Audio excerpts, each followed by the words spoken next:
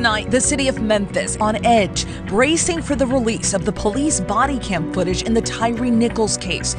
Many are thinking, here we go again. He was a human piñata for those police officers. Get on the ground! Right now! Tyre was the unifier of our community. He didn't shake hands, he didn't wave, he came up and hugged you. It has my son's smell. What were his dreams, his aspirations? Ty used to tell me all the time, Mom, I'm going to be famous one day. I just didn't know it was going to be this way. Instead of protecting people, they are hurting people. What does it mean to be black in Memphis? It means that you are in a constant state of trauma and apprehension. Tyre Nichols! Tyre Nichols! Tyre Nichols! How do you repair a troubled department? Well, it's about changing culture. People have to recognize that law enforcement in the United States has roots in slave patrol. What made you decide to take a picture? To show the world what the police had did to my son.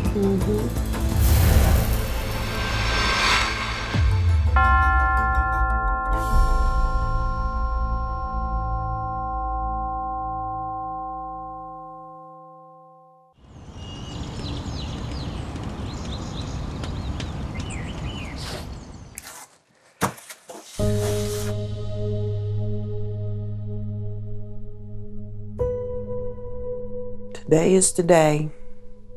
We're gonna pack Tyre's room up. This is gonna be a difficult time because what mother wants to pack up their son's room and knowing that he'll never come back? Sorry for the mess.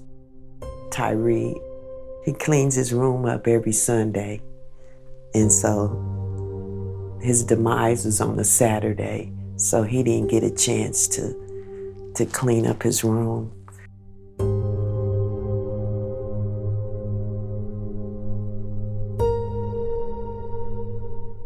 The robe is special because my son, I bought this for Christmas, and he told me he never had a robe before as a grown person. And I was shocked. I'm like, Ty? He said, Mama, this was the best Christmas present. And I said, Ty, a robe? He said, Mama, this was the best Christmas present. So it has my son's smell. I'll never get rid of this. If home is where the heart is, Rovon Wells' heart is forever broken. For Tyre Nichols' family, never has new meaning. And the smallest memories have become precious mementos. This right here, this is one of Ty's skateboards from when he was real little. As you can see, it's just really beat up. He just loved skateboarding. For Rovon, closure seems impossible. Moving forward, imperative. By living here, I have to pass by where my son was murdered every day. And as a mother, I can't handle that. So my husband and I, we decided to move. I have to be able to heal, and I can't heal here.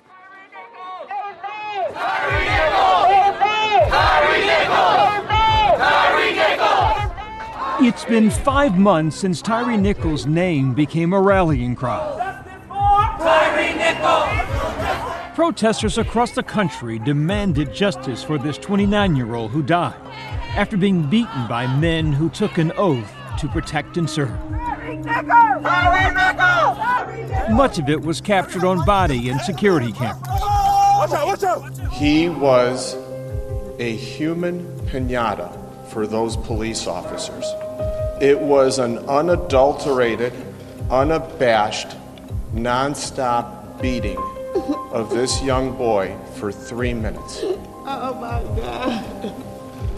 Even the police agreed an offering this stark warning before releasing the footage. This incident was heinous, reckless, and inhumane. I have seen the video myself, and I will tell you, I was appalled. And once again, America is forced to look deeply at the divide between race and the culture of policing. I think that race and racism are actually a fundamental part of the culture of policing. People have to recognize that law enforcement in the United States has roots in slave patrols. We will always be in a perpetual state of getting better. There is no end to better. Here's the rub, though. Yours is a business where if things go wrong, someone could die. From government leaders to grassroots organizers, call for change are growing louder. I'm here today to voice total opposition to giving police more funding. And a new family has joined the chorus. There's all these senseless police brutality killings that are still happening every day. We want justice. We want this to stop.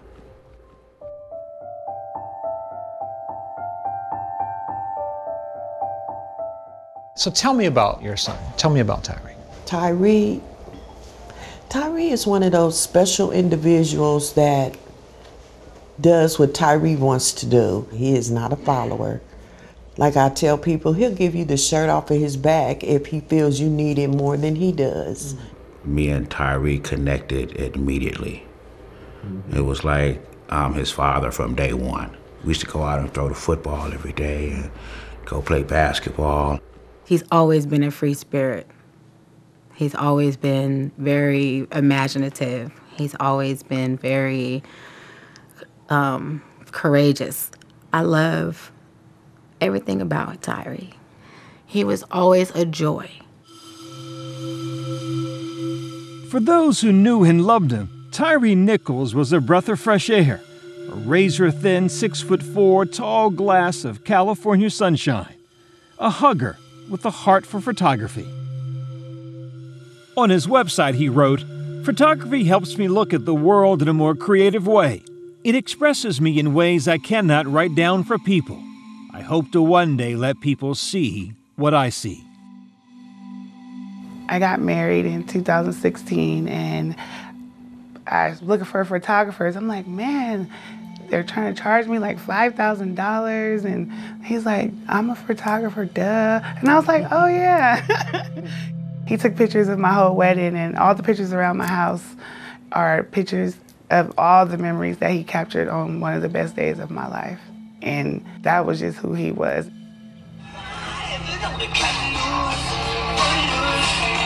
Tyre was kind of like the unifier of our community. When I first met him, I was like, who is this kid who will not leave me alone? Like, he comes up and tries to hug me every 5 minutes. Like, oh man, if you walked into a room with Tyre, you might as well just walk over for a hug, because he was one of those people. Like, he didn't shake hands, he didn't wave, he came up and hugged you. Get out of my face! A free spirit who felt freest on a skateboard.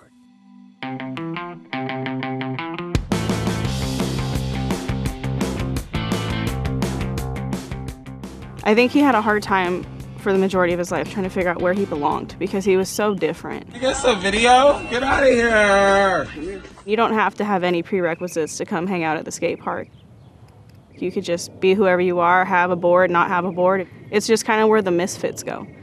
And for Ty, he was a misfit who found his home here. Now, what is it about skateboarding that he loved? He's always told me while he's on that skateboard, he just feels free. He just feels free when he's on that board. And I used to joke with him because Ty is 6'4" now, you know. And I used to tell him, Ty, you too tall to be on that skateboard doing all those flips and things, you know. When Rovon first moved to Memphis in 2008 to be closer to family, Tyre tagged along. The transition was not easy. Tyre was a kid born and raised in California. He was a California kid. Yeah, he was a California kid. He grew up in a multiracial community. Yes. Memphis, Tennessee ain't that. No, no. And so that in Memphis, Tyre, for some people, wasn't black enough. No, he was some not. Black folk. Exactly. And for some white folk, he was still black. Exactly. He didn't feel comfortable here. He asked if he can go back and stay with his dad. So Tyre went back to California, discovering, though, both the blessings and burdens of adulthood. He became a father in 2017 at the age of 23. I think it was just too much life on him. I think he stepped into a situation that really he wasn't ready for. He wasn't mature enough for. But his son is here, and we love him to death. He loves that little boy. So in February 2020, just before the world shut down due to the pandemic, Tyre packed up his life in Sacramento and moved back to Memphis in search of a better life for himself and his son. I think things got so hard out here for him. He needed to go back to his roots to make himself whole again. And I think he found that out there because he did nothing but do better as soon as he hit the ground out there, so. Tyre got a job at FedEx, found his rhythm, found his tribe. A Starbucks became their gathering spot. We just became good friends, just hang out there, have coffee, and just talk about whatever was going on that day.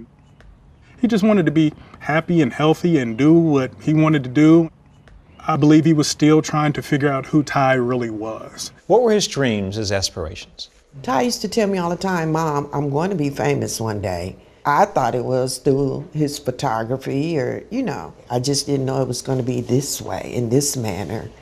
I just thought it would be through his photography and things of that nature. Mm-hmm. Yes. Where'd you go? Huh? Where'd you go just now? It's, I get to talking about him, especially because that conversation was just recent, probably about a month before it all happened. By all accounts, Tyre Nichols was coming into his own.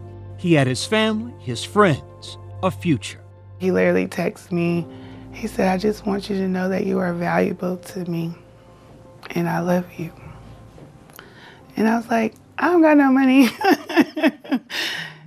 And so I called him and he was like, no, I just wanted you to know that. And I was like, okay. And I said, you're valuable to me too. And that was the last time I talked to him. It was a Saturday night, January 7th. The moon was full, the air was cool, and Tyre Nichols had no idea his world was about to change. 8:30 p.m., a half mile from home, Tyre is pulled over by Memphis Police. They allege he was driving recklessly. Body camera footage from the night shows his car boxed in by what appears to be two unmarked vehicles. Damn, I didn't do anything! One officer yanks Tyre out of his car and throws him to the ground. Get on the ground! One! Now! All right, okay. All right. Break your shit. Okay, dude, damn! Within the span of a minute, we see the officers pin him down, cursing, yelling at least 20 commands to Tyre, sometimes simultaneously. Get on the fucking ground! Get on the ground! Put your hands behind your back while I break. Okay, I'm gonna knock your ass the fuck out. You guys are really doing a lot right now. Bro, lay down. The encounter escalates. Officers use pepper spray. Stop! I'm not doing it. Tyre breaks free and runs. The officers give chase. He sprints south towards his mother's home. 2930, we see him. We're on foot, pursuit southbound on Ross. The pursuing officers catch up, tackle him. Shut the fuck up. See, wife you. Hey. Tyre cries out for his mother, who is 3 doors away.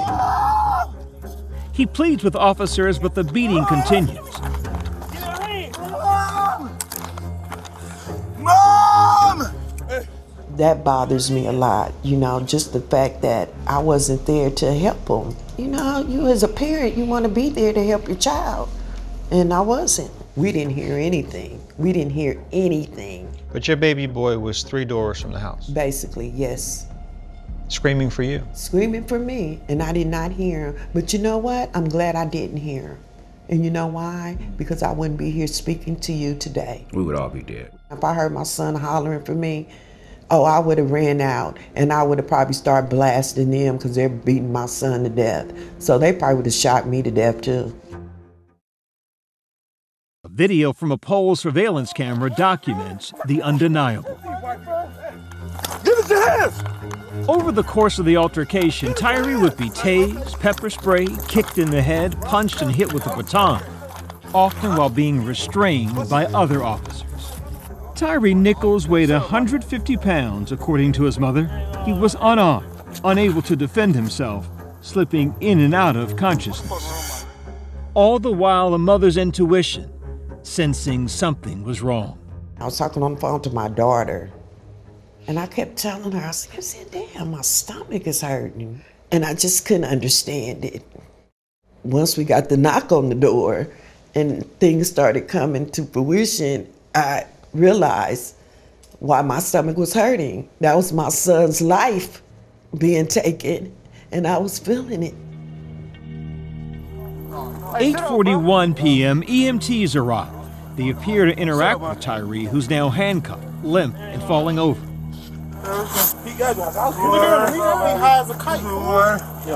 It's not until about 19 minutes after the two EMTs arrive they finally render aid.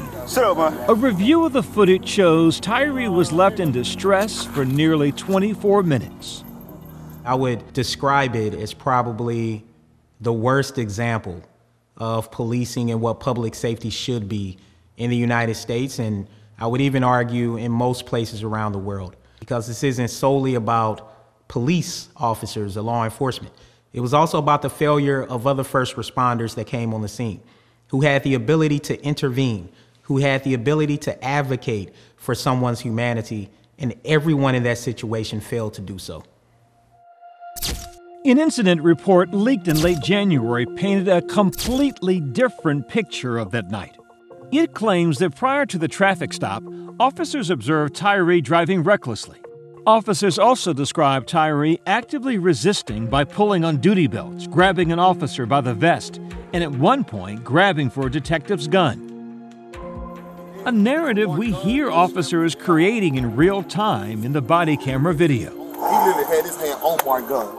That report also fails to mention the beating Tyre received, only noting that a detective had struck him several times with a baton.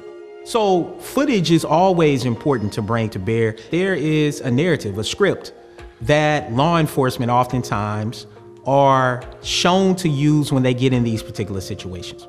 A script that did not match what we actually saw. Memphis Police Chief Sarah Lynn C.J. Davis would later say the reason for the initial traffic stop, reckless driving, was questionable. We haven't been able to substantiate in any type of video that there was a reckless driving type of action that prompted this stop. I didn't see the video, but I saw little pieces of it. To this day, you've never seen the video? Not the whole video, no. Being a parent, it was hard to watch. It was hard to see 5 men that weighed over 200 pounds beating on your son. It was just inhumane. Like, what individuals would do that to another individual? Like, who would do that? Why would you sit there and beat him to death the way you did?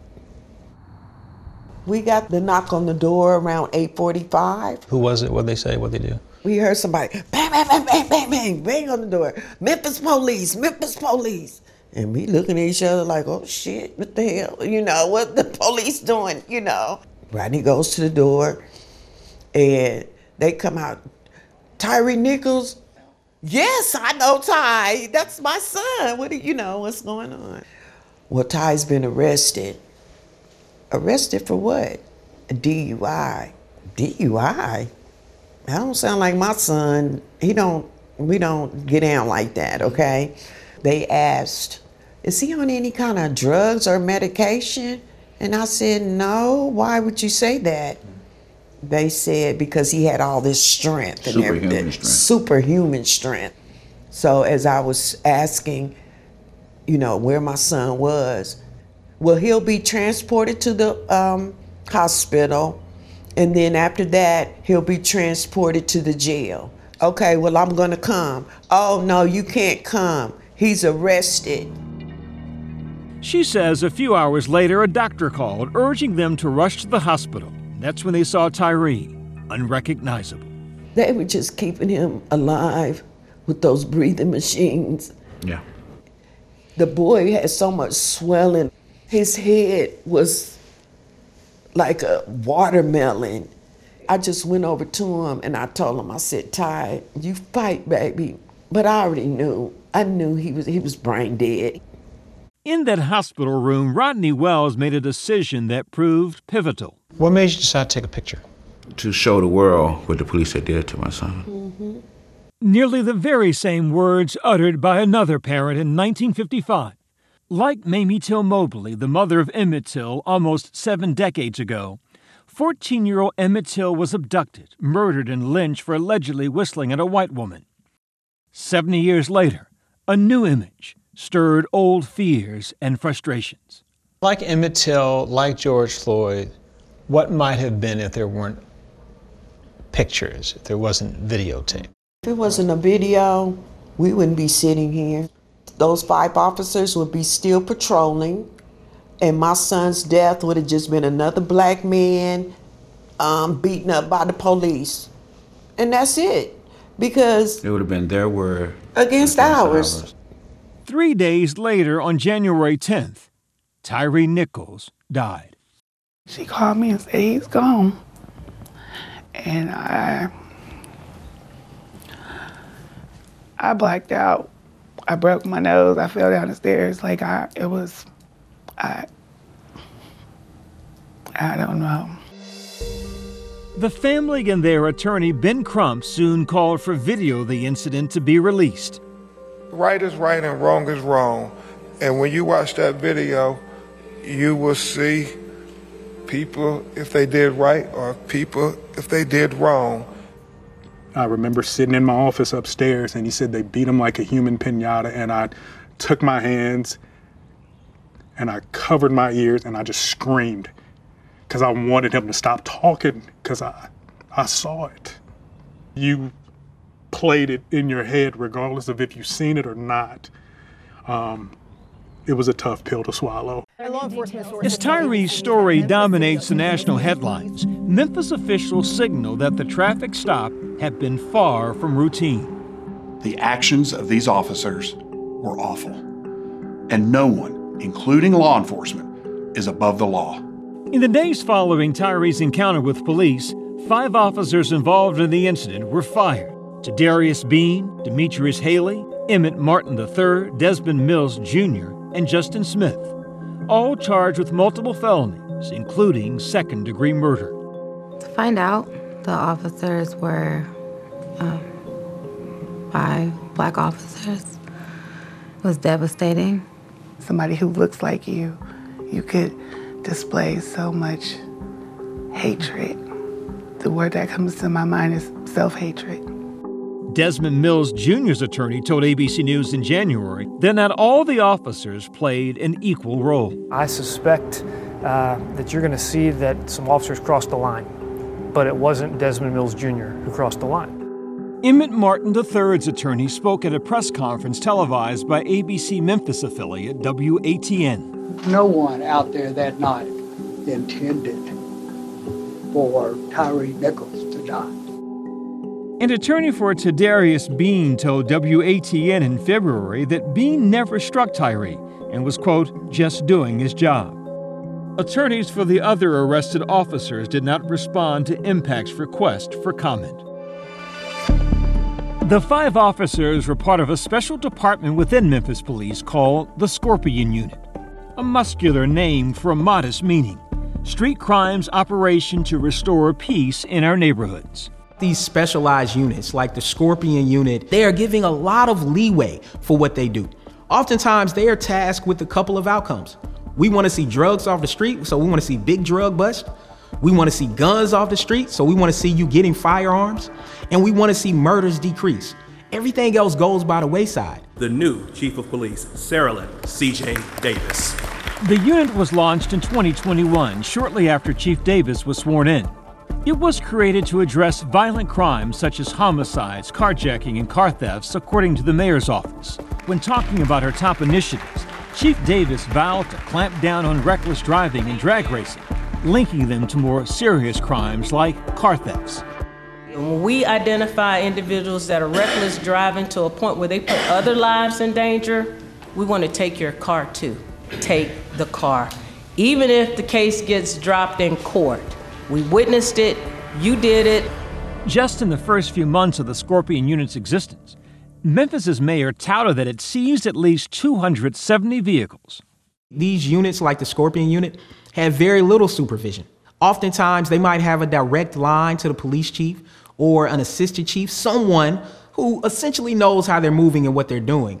But in their everyday, they're going out doing their job with very little oversight. And even when something happens, they oftentimes have the ability to craft things in a way that allows them to keep doing their job.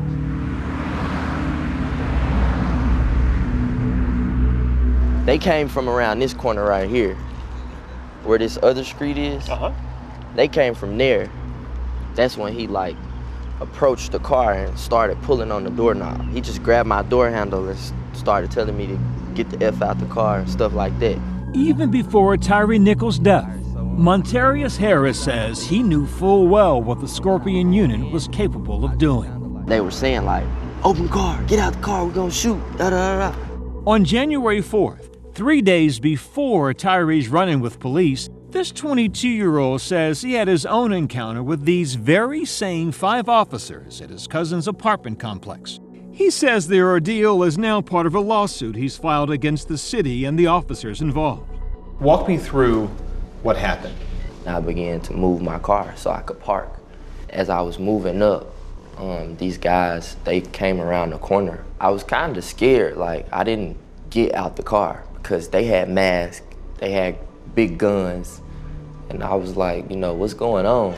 I just kind of like pulled my car right here. Montarius said he thought it was being robbed. In an attempt to get away, instinctively backed up, and his car hit a wall. So when I got out to look at the car, he was still coming towards me. Like, at this point, he had a gun at me. Pointing at you? I could like see some reflective letters on, he had a vest. So I'm like, he must be like a security guard or something. So I began to walk towards him and I'm like, what's going on? You know, what's going on? Listen to this audio. It turns out when officers were approaching his vehicle, Montarius says he was recording a song and captured the encounter. What the hell you doing? He just grabbed me and he threw me on the car. Some more guys, they came and grabbed me and they were just roughing me up. Were you fighting back? Were you being aggressive? No, I wasn't. I had came at them like this. Like they grabbed both of my arms. So I couldn't do anything. I was punched, I was kicked, and one guy take my head and like slam it to the concrete. And they had put like a gash on my forehead. In the audio, you can also hear Montarius yelling for his cousin, Terry. I'm just constantly screaming, you know. And one of the residents, the lady, that's when she came out. And I could hear her saying, he's calling for his cousin, go get his cousin. So you think the woman calling out got them to stop? Yeah.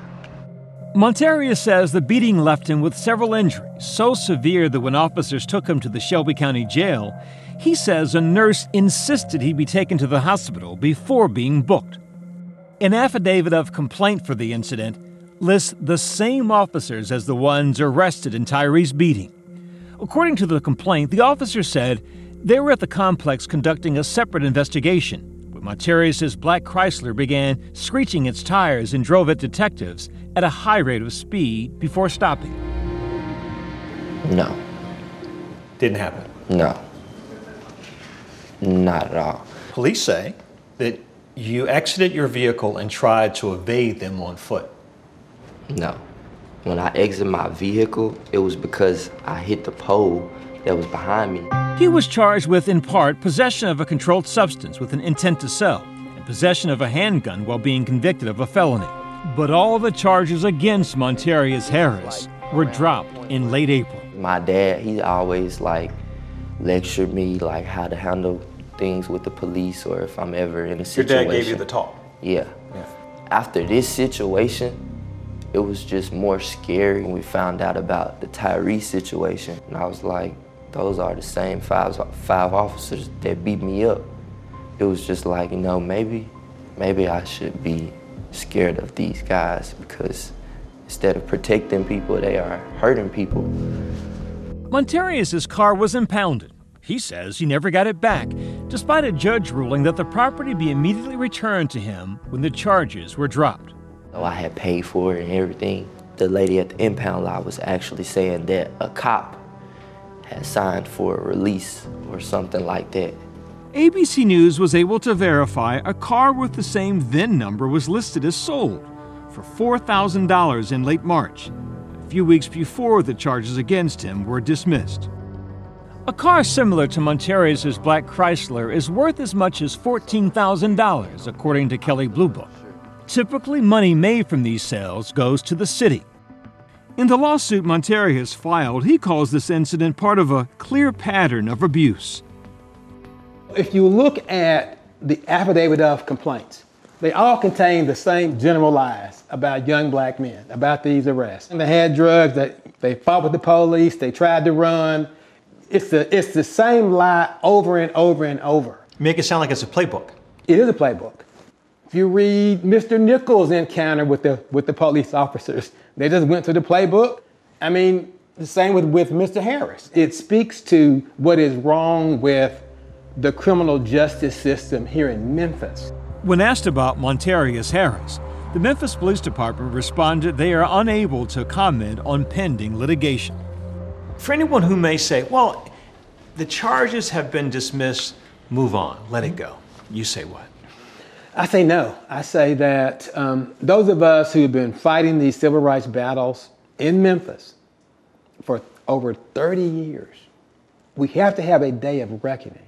And so until there has been some real systemic changes in the approach to policing, these incidents will continue to occur.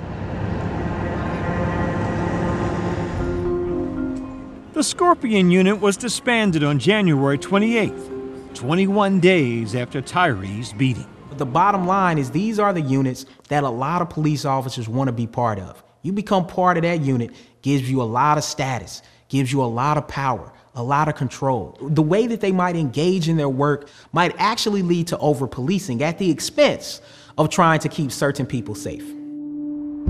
The Shelby County DA's office later said it would review all prior cases closed and pending of those 5 officers. Those 5 officers and others failed our community, and they failed the Nichols family, and that is beyond regrettable. Chief Davis did not respond to our request for an interview. Rovon Wells hasn't lost complete faith in law enforcement, but is still waiting for authorities to return Tyre's car. She thinks his camera and his notebook might still be in it. There are some good police officers. You have bad apples in everything. You can't judge those bad apples, and say that the whole organization is bad. At the end of the day, if something happens to me, I'm going to call them. I just have a grudge against those that had something to do with my son's murder. A 6th officer, Preston Hemphill, who was involved in the traffic stop, was also relieved of duty. Hemphill seen here deploying his taser as Tyre flees, and heard minutes later on his body camera. I hope they stop his ass. His attorney, Lee Gerald, said in a statement that Hemphill is cooperating with officials in this investigation. A 7th officer would later be fired, while another resigned before he could be terminated. The Memphis Fire Department also conducted an internal investigation, concluding 2 of their EMTs on the scene that night failed to conduct an adequate patient assessment and violated numerous policies and protocols. Both were fired along with the lieutenant in charge, who remained in her vehicle. The 3 Memphis Fire Department employees did not respond to Impact's request for comment. In the aftermath, one of the EMTs, Robert Long, told the state's Emergency Medical Services Board he assumed Tyre was refusing care because he kept slumping over. With what I knew was going on with the patient, I didn't think of him rolling away. I just figured that was him rejecting us, putting him on vitals. MPD is leaning over the patient in his face, saying loudly that the patient is not going anywhere and that they are not going to uncuff him, impeding patient care.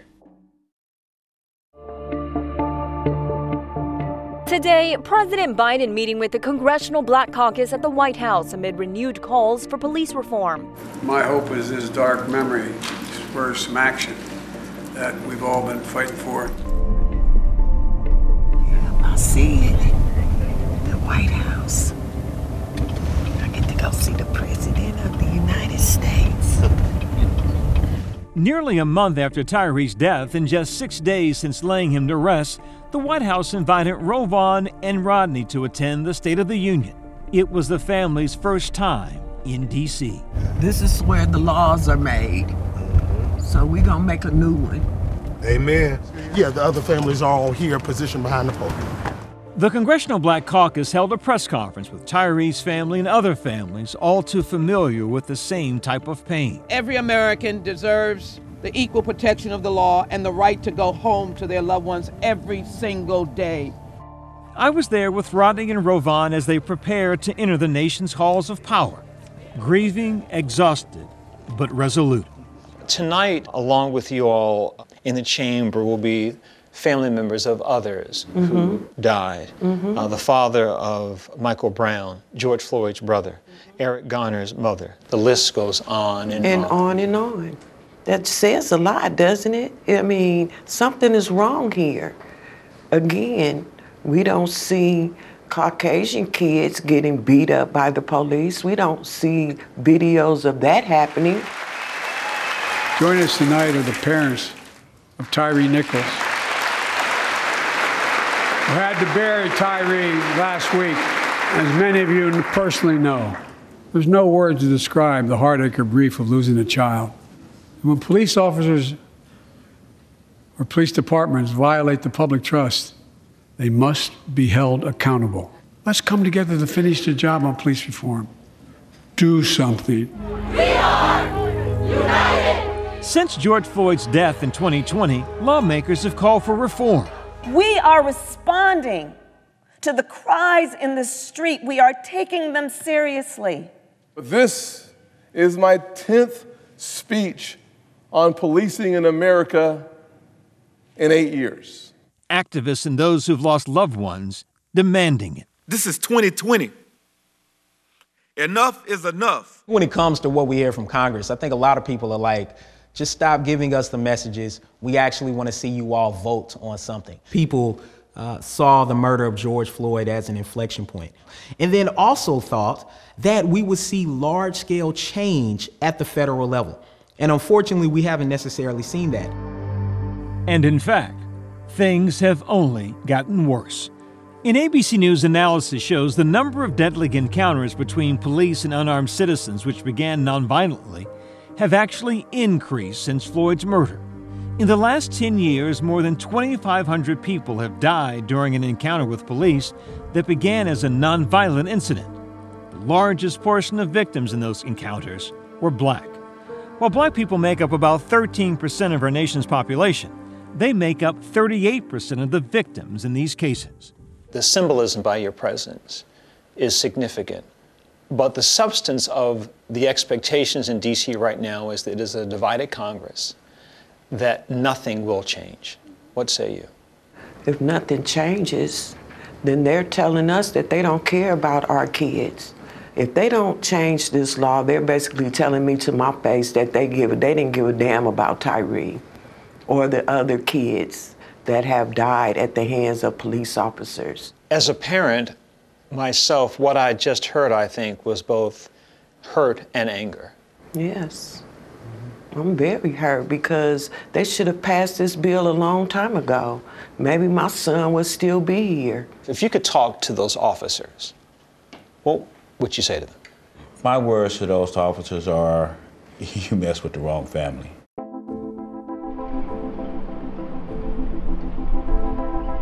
Once again, we told you something like this would happen. With reform at a federal level stalled, activists across the country are making changes at a local level, from Minneapolis to Raleigh to Washington State.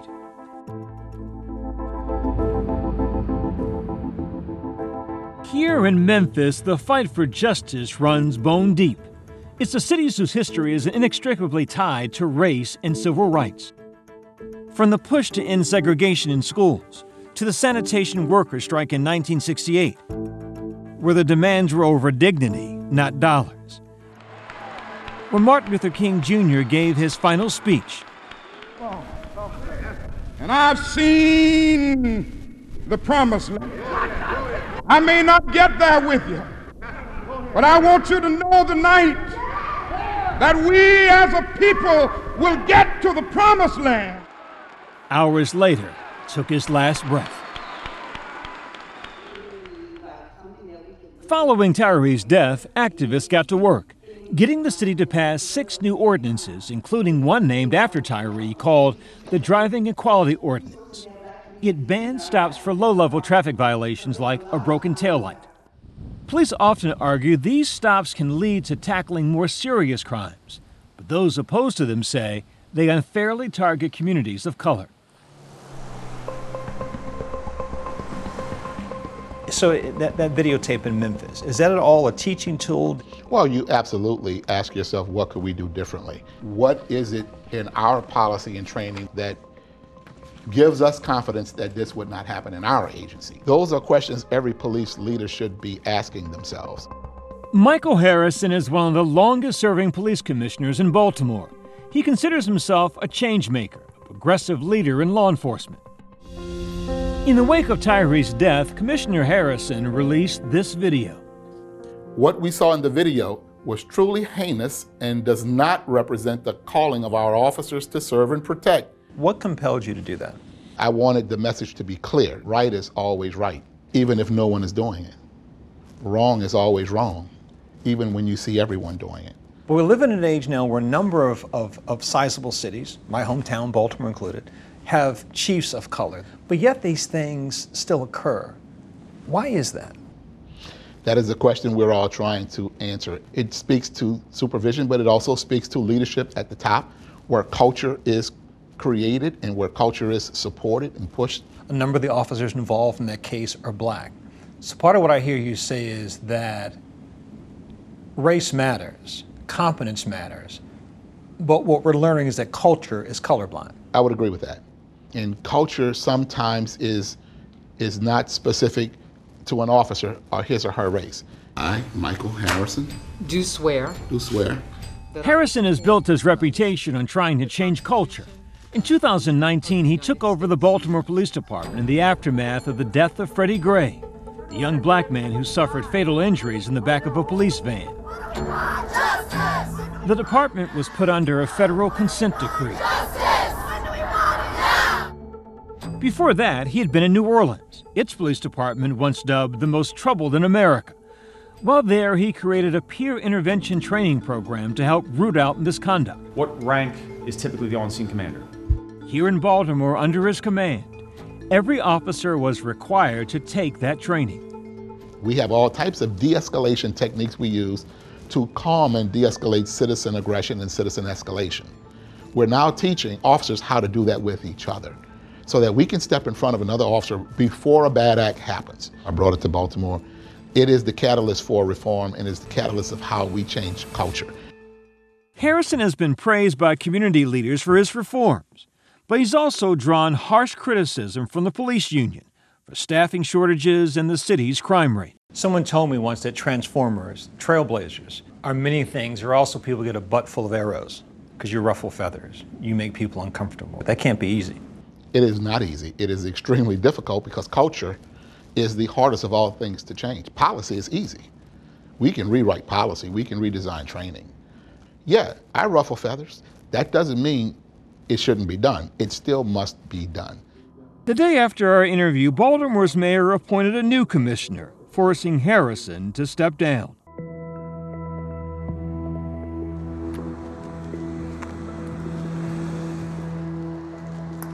So this is the memorial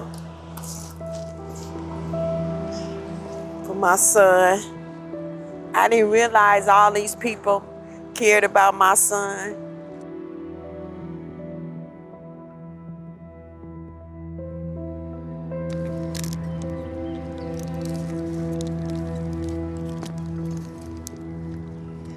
All he had to do was make it around that corner and he would have been home.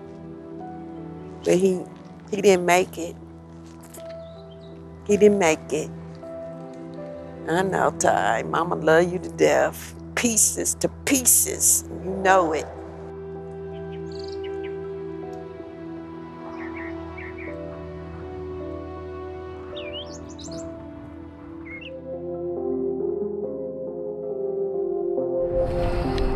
I'm headed to the arraignment of the 5 officers. This is going to be the first time that I've been in the same room or in the presence of those monsters. It's important for you to be here today, I assume. Why is that? Because they need to see my face. Thank you so much, sir. And I see Mr. Stengel. Thank you all for being present. A plea of not guilty. At their first court appearance, all 5 officers entered not guilty pleas. Rovan sending a message with her presence.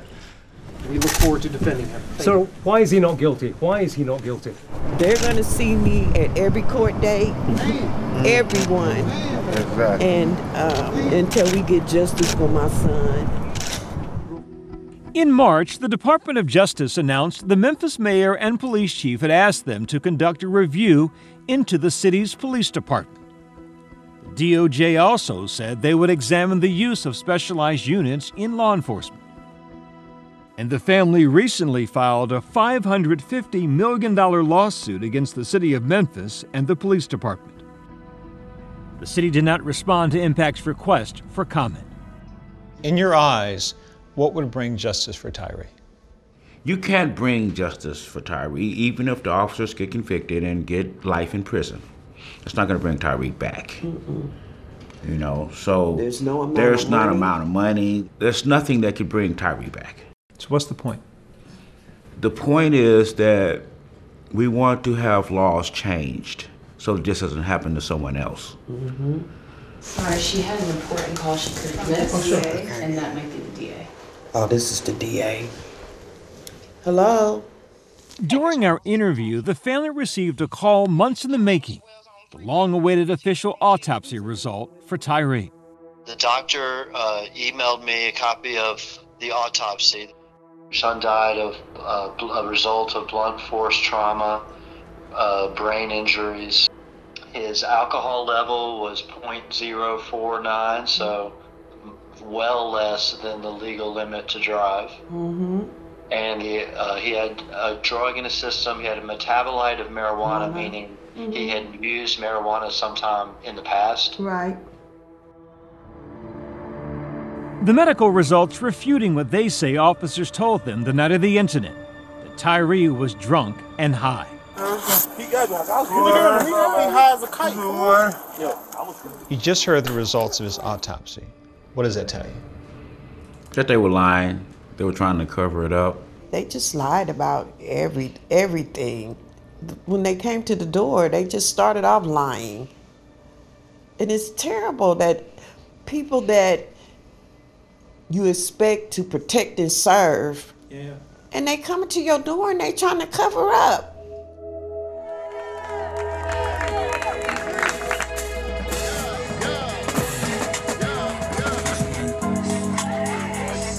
Happy birthday, Ty. I love you. The family marking precious milestones. Tyre's 30th birthday. This has put a smile on my face. It's making me emotional. We hear you, Rod. I love you, Daddy. In California, Tyre's loved ones honored his love and passion for skateboarding, having the skate park where he found so much joy and purpose named after him. We are here today kind of just show the spirit of Tyre in general. He was somebody who brought everybody together. They've also set up the Tyre Nichols Foundation. I love that it's just going to spark that imagination and that love or that curiosity for generations to come. And I know that Tyre will be happy and proud of that. Heavenly Father, we want to thank you for bringing us together and, blessing us with this good food. At family dinners with Tyre's siblings, he is never far from the table. I know he's smiling down right now, seeing us all in this big circle right now. And just keep our bond tight, keep us close. And Jesus' name I pray, amen. Amen. Amen. That was good. That was good. Here, Michael, you want some? What you talking about? I think us being together, we get to laugh, crack jokes. And that's how we'll be if Tyre was here. Yep. He was right here with us talking, laughing. Probably shaking his head at us like, oh my gosh. Right now. He'll be the one in the background recording us. Yep. Okay.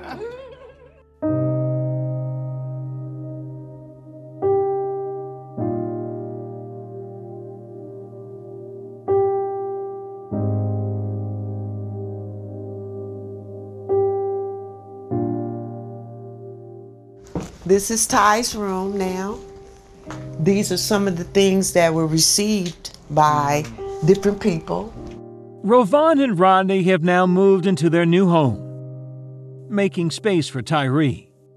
This is a memorial for Ty. Is it for Ty or is it for you? It's for both, because one thing, my son, he liked the sunsets. So when I got the house, I had to make sure that I had a house that was facing west. So as you can see, Ty is facing west, so he could see the sunsets every night, because that was his passion. Fate took their child. Grit has given them a calling. That's his remains there. Yes, those are his remains. He wanted to be cremated.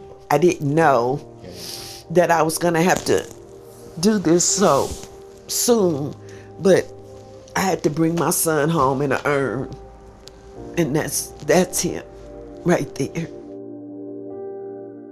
He's still here with me. He's still here.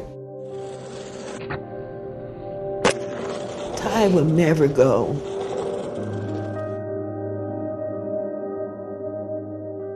When asked about Tyre Nichols and Montarius Harris, the Memphis Police Department said, "We do not comment on pending litigation." The City of Memphis, the Memphis Fire Department, and the Shelby County District Attorney's Office did not respond to Impact's request for comment. The last time Congress attempted to enact nationwide police reform was in 2021. Congress has no current plans to bring forward any policing legislation at this time.